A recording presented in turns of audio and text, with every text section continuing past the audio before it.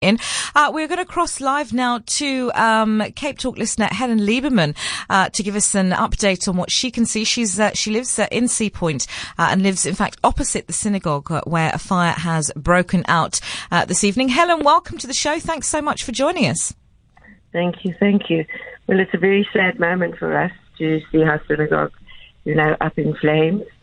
But the one wonderful thing to see is how the firemen are here, four trucks, and how amazing they are, how they're all working at it. But for me, what is unbelievable is to see them go into the fire and rescue our religious artifacts, our books and our Torahs and our prayer, all our prayer artifacts. They're actually braving going into the building and bringing them out to the members of the synagogue who are standing in the road, and they're handing them over.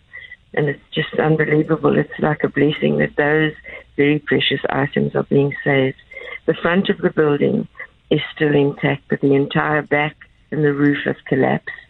And the firemen have, I don't know what you call it. It's an articulated truck where men stand high up and, use their fire hoses. So it's coming from down on the fire engines, and it's coming from opposite. They're on the apartment, which is right alongside, and they're also trying to put out the fire. So there's real big action here, and there are many police and many fire cars and people all over the streets, and it's just like a movie, but it's a horror movie.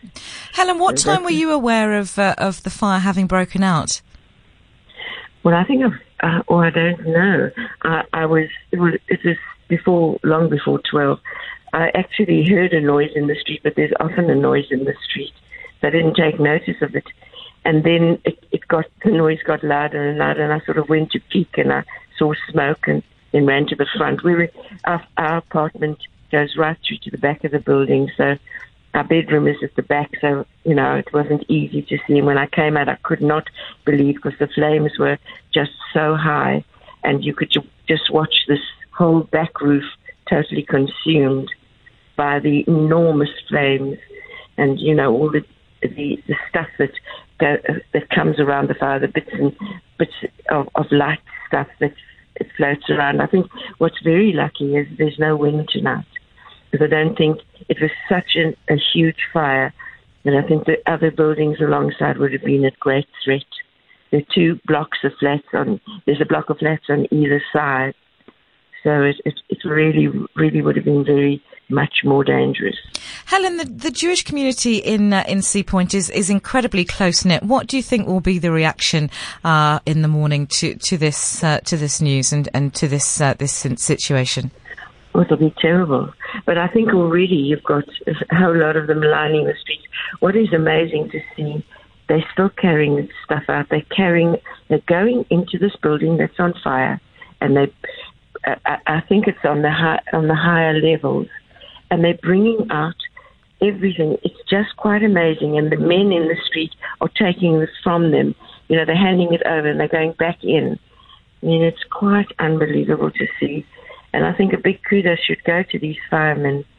I don't think we ever really appreciate the wonder of having firemen who protect us like this, who show such bravery, and who so skilled and adept at what they're doing. I have a great confidence watching how the whole scene plays out with the firemen totally in control. Absolutely marvelous, and I think they should be given, some praise, a lot of praise. I think the Jewish community will be terribly shocked. This is a very valued synagogue. It's an older synagogue, and it's quite it has a wonderful community. I watch them all go to and from synagogue, especially on our Friday nights and Saturday mornings. And there's a big young community that belongs, so all the children come along and with their parents, and it's really a very happy synagogue. And you hear them singing, and a lot of, our bar mitzvahs and other celebratory occasions take place here. And it's very family orientated. So it's going to make a huge, huge dent in those families. And there are many, many. It's packed on religious days. If I'm not wrong, Helen, you are currently there's currently a Jewish holiday now. Hanukkah, is that right? Is that now? Hanukkah. Yes, we light candles every night, and we celebrate. That the light came on in synagogue. So one doesn't know the cause of this, and it's just horrible. It's painful to see. It brings back lots of other memories which Jews have.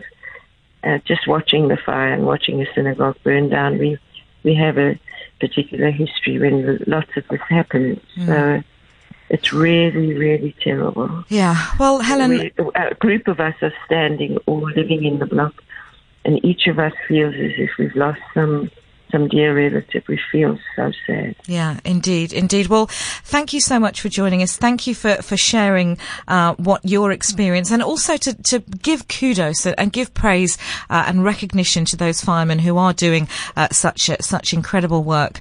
They are. Yeah, indeed. Quite amazing. Quite amazing. Helen, thanks ever so much. That's Helen Lieberman, who lives in Sea Point. And we have just had confirmed by Theo Lane, who is a spokesperson for the city, confirming that it is the synagogue on fire in Arthur's Road in Sea Point. If you are perhaps a member of that particular shul, then do join us, or even if not, even if you live in the area, you are somebody member of the Jewish community, as I was just saying to, or rather as Helen was just saying to us, it is currently the Jewish holiday of Hanukkah.